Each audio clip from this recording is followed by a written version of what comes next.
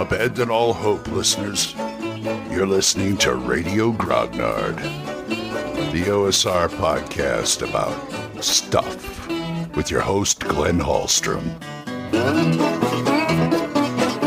Hiya, folks. Old Man Grognard here on a Friday, and no games planned till next Thursday. It's going to be my last game before I really get hot and heavy into it with this show, trying to learn the line. I've already started learning the lines, and I'm thinking of not much else now.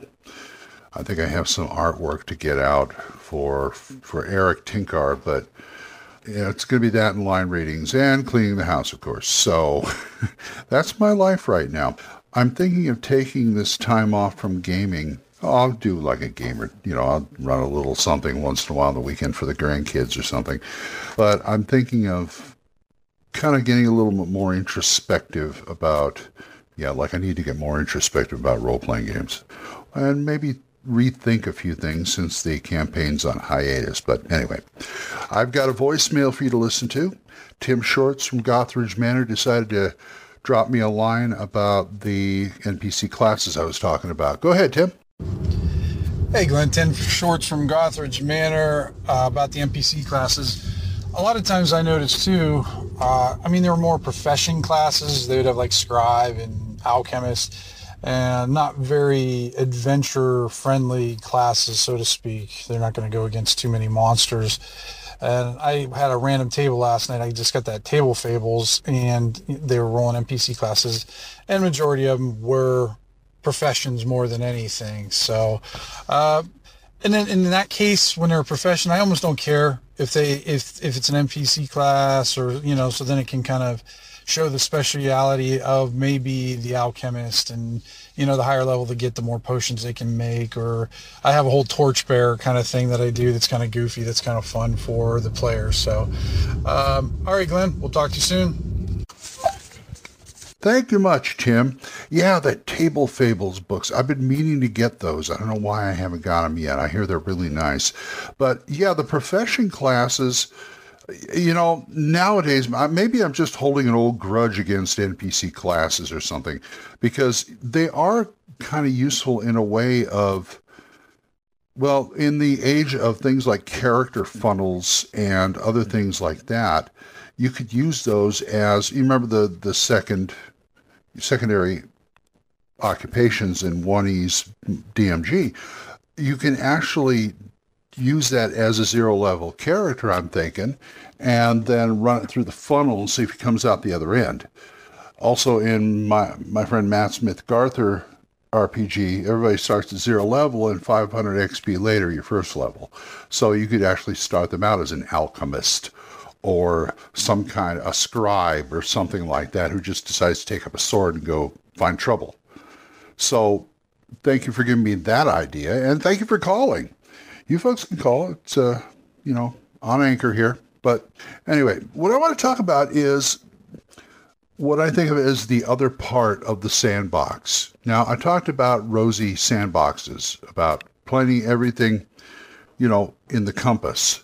That's part of it. The other part, and I've seen this done in a lot of books from, the Midderlands, the Hexcrawl Chronicles, even like Isle of the Unknown from Lamentations of the Flame Prince, or Carcosa is even better example, where you lay out some stuff that's happening in a hex. And even Hot Springs Island does it really good.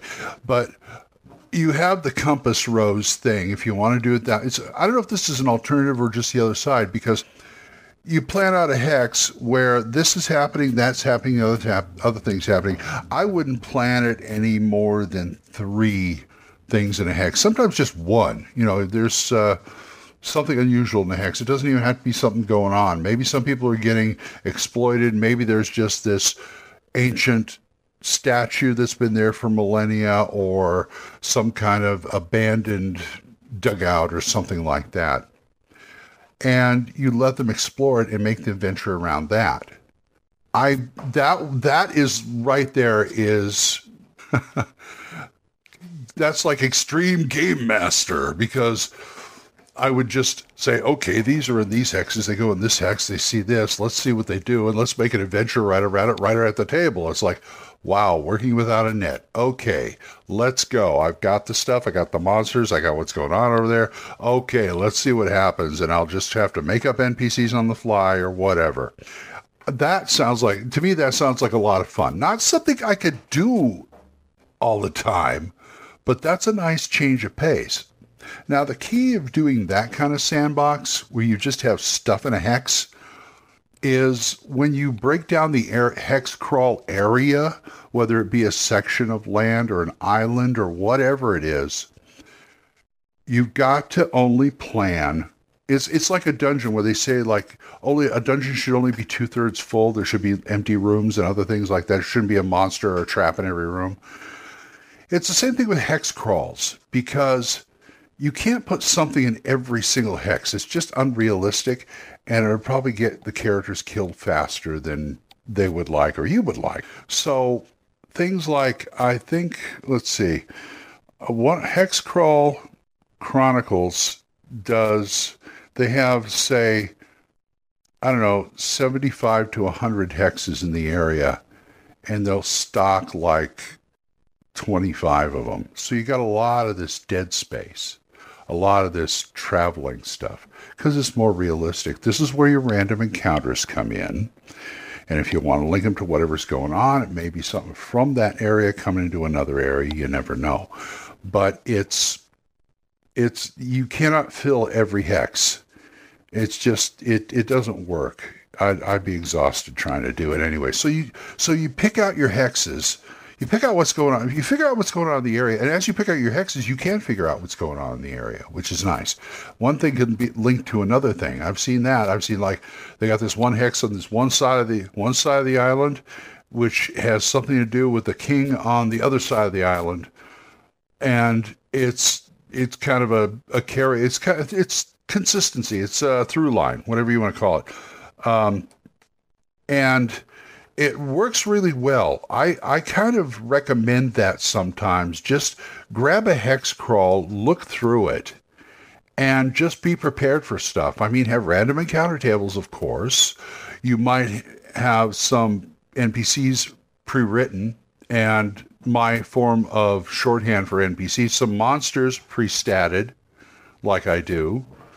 NPCs always get NPCs always get the benchmark treatment, where you write down their pertinent things, you write down what their attacks are and what the damage is. Again, I don't write what they have unless they kill them. Oh, I'm looting the body. What I do is write down the damage they do, because I can always ad-lib what kind of weapon they have afterwards. And I can say, oh, he's coming at you with a great axe. Okay, fine. Something like that. And same with the monsters. You write down the pertinent information, their hit dice and hit points. I learned to write hit dice down now, because I didn't used to do that. I used to just write the hit points. Until recently, at the Astonishing Swordsman game, I've got a player who loves to use stuff like sleep. And he always wants to know what hit die or turn, or what are the ones to turn.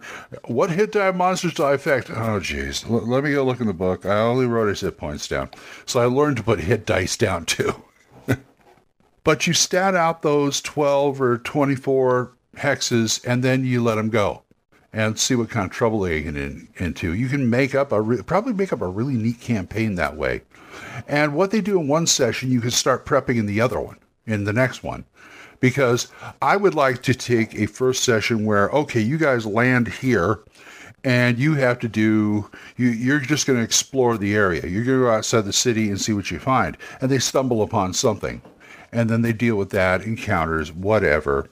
And I leave enough loose threads where I can sit down for my prep for my next game going, okay, let's link a few things up and see what happens. Because it's amazing. It's amazing when you start doing things like that, like I did with the 1 hour prep with the clock, or things like that. It's amazing how your mind will just say, we'll start making connections right on the paper there, like right here. If they did this, I got these threads here. Why don't I hook that up? I look at this other hex over here has got this bandit this bandit enclave that maybe they had something to do with it, and you could just, ad lib the first session, and then you start doing that, and just give the players enough rope to hang themselves. But, just give you enough prep to follow it up, and pretty soon you got a story, you got an adventure.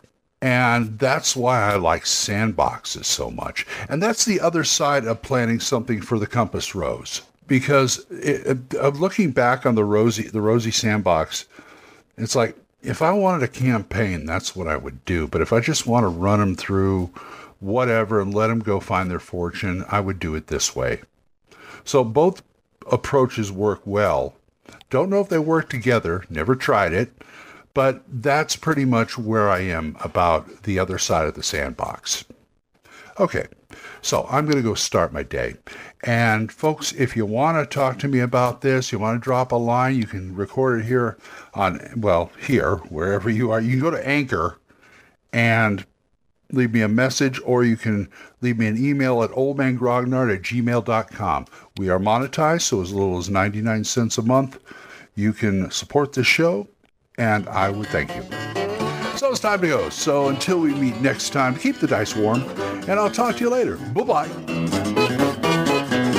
Questions? Comments? Send them to oldmangrognard@gmail.com. We'll see you next time when Radio Grognard is on the air.